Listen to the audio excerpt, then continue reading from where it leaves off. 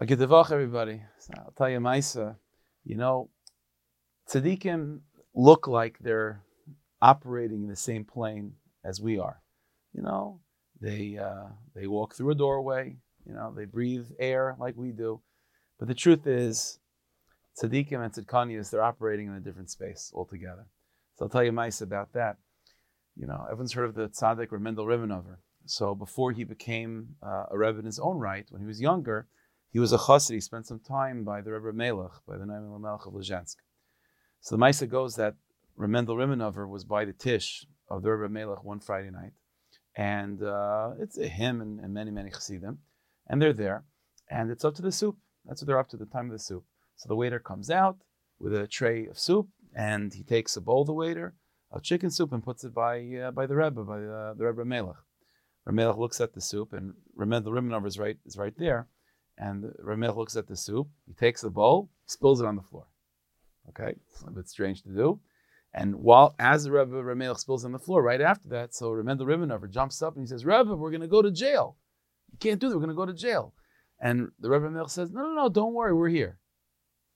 That was the conversation. So all of it doesn't make any sense. What's he doing spilling the soup? Why are we going to jail? What's the response? We're here. What's going on? So after everything calmed down, so the chassidim went over to Reb Mendel Rimanover to figure out what just happened. And so this was the mayseh.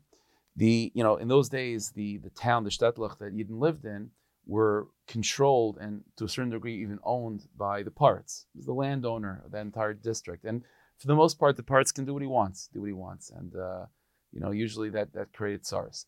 But there were even certain things that even the Porutz can't do, and the Porutz would have to get permission or, go to his higher-ups, to the prince or the king of the entire country.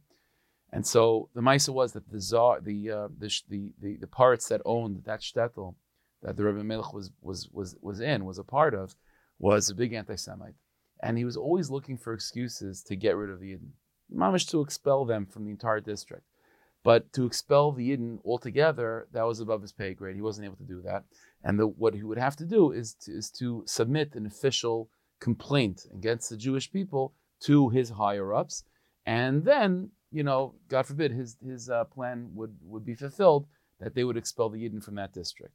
But in order for that claim to be made, it had to be like an official way with proper documentation and proper paperwork in order to submit this complaint against the Jewish people.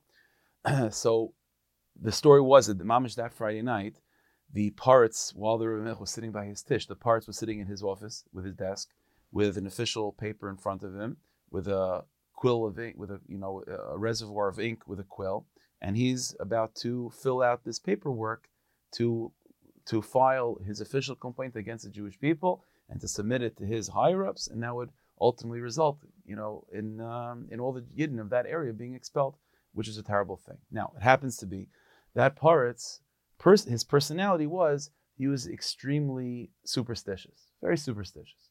And it happens to be that the Reb Meilech knew that if at that moment, while he's filling out the paperwork, something happened that to the Porutz's mind was a bad omen, a bad sign, then he would stop the whole thing. So what the Reb Meilech was doing is that he's by his tish. He's sitting with all the chassidim, and they're up to chicken soup. But that's where his body is. Where his mind is, and where his consciousness is in the office with the Porutz. And when the Reb Meilech picked up the soup and poured it on the floor, what he was doing also was picking up that quill of ink and spilling it over the paperwork of the Porutz. And at that moment, when he spilled the soup, the reservoir of ink spilled over onto all the papers. And the Porutz saw that as a bad sign, as a bad omen, and so he quit the whole plan. Now, Reb Mendel Rimanover, his consciousness was also in the Porutz's office. He was on the same wavelength as the Reb Meilech. But the Reb Mendel Rimanover was so there that he mamish thought that's mamish where they were. And so when he sees Reb Meilech spilling the ink, he says, "Rebbe, we're going to go to prison for such a thing. You can't, you're going to get in such trouble. You just spilled the ink on the Porutz's desk." So the Reb Meilech said to Reb Mendel, no, we're here.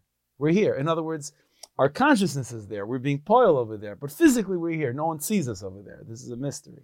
So you see such an Indian where the Reb Meilech, the tzadikim are operating different things. But you see, but what's amazing about the story is that you see the different madregas of tzadikim. because Reb Mendel Rimanover was a great tzaddik in his own right. He was completely in the metaphysical world, and he couldn't identify any part of himself still where it is in the physical world. The Reb Meilech was so great that at the same time he can recognize that spiritually he's in one place, but he's also cognizant of where his body is and his physical presence by the tish amongst the chassidim. And the greatest of Reb Meilech is that he was literally able to be in two places at once. His consciousness is one place and his body is in the other, and he was able to recognize that and to sort of come to terms with that split of being in one place spiritually and another place physically. And this is ultimately the greatest secret, one of the greatest secrets of the tzadikim, of being able to be in two places. Not necessarily in this metaphysical, way of spilling ink in one place by spilling chicken soup in another, but the ability of being in two places at once, of being able to identify, being involved with physical things, being involved with people, and at the same time being fully there, but at the same time being fully elsewhere, as well. And that's a big avoida. That's a big avoida. That's what the tzadikim are about. Hashem should bless us, Taka. We should be zeichet to be makasher ourselves to tzadikim like that, and recognize that on some level, all of us are in multiple places at once. Our bodies are here, and there's a part of our neshamas that's here, but at the same time, there's a part of the neshama that's by the kisei hakavod, that's by the Rebbe Shalom, that's in a very deep place. And the more we could recognize amich kulum tzadikim, that we're all on some level are in multi places, it'll give us a better appreciation and a deeper understanding of who we are. And with that, we'll be zeichet to all the brachas in the world. So we should be zeichet to a good week, a voch full of bracha and hatzlach and siyat d'shmai, v'bias kol tzedek, meher v'meinu amen.